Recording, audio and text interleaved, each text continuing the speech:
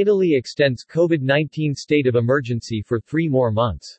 The decree allows the central government to keep in place the latest anti-COVID-19 restrictions issued to contain the fourth pandemic wave during the Christmas and New Year holidays. The government officials in Italy announced today that the nationwide COVID-19 state of emergency, due to expire on December 31, 2021, has been extended until March 31, 2022.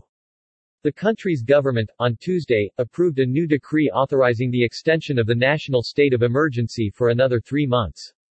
New decree confirms the Italian government's special powers in terms of anti-COVID-19 rules and regulations, and health crisis management.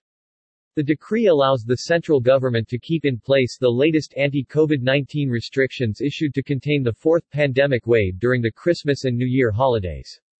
Among such rules is the mandatory use, from December 6 to January 15 at least, of a Super Green Pass, the certificate that shows proof that a person has been vaccinated or has recovered from the COVID-19 in the last 6 months, in order to access public venues such as restaurants and bars, movie theaters, gyms, nightclubs and stadiums.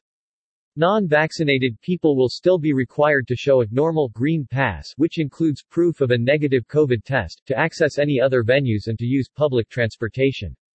According to the Italian legislation, the state of emergency allows the cabinet to legislate and act faster, avoiding lengthy bureaucratic procedures, but only in the sectors related to the emergency.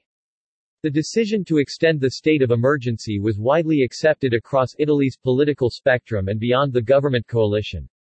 This broad consensus would likely help Prime Minister Mario Draghi's cabinet, since the decree will have to be voted and approved by the parliament through a specific law. By law, a state of emergency can be declared in Italy for 12 months, and possibly extended for another 12 months, making a maximum of 2 years. During the COVID-19 pandemic, the emergency was firstly declared on January 31, 2020 when the first COVID-19 cases were registered in Rome for a period of 6 months and then extended several times. In order to keep the state of emergency in place beyond the 2-year period, a specific bill will have to be approved by both chambers of the country's parliament.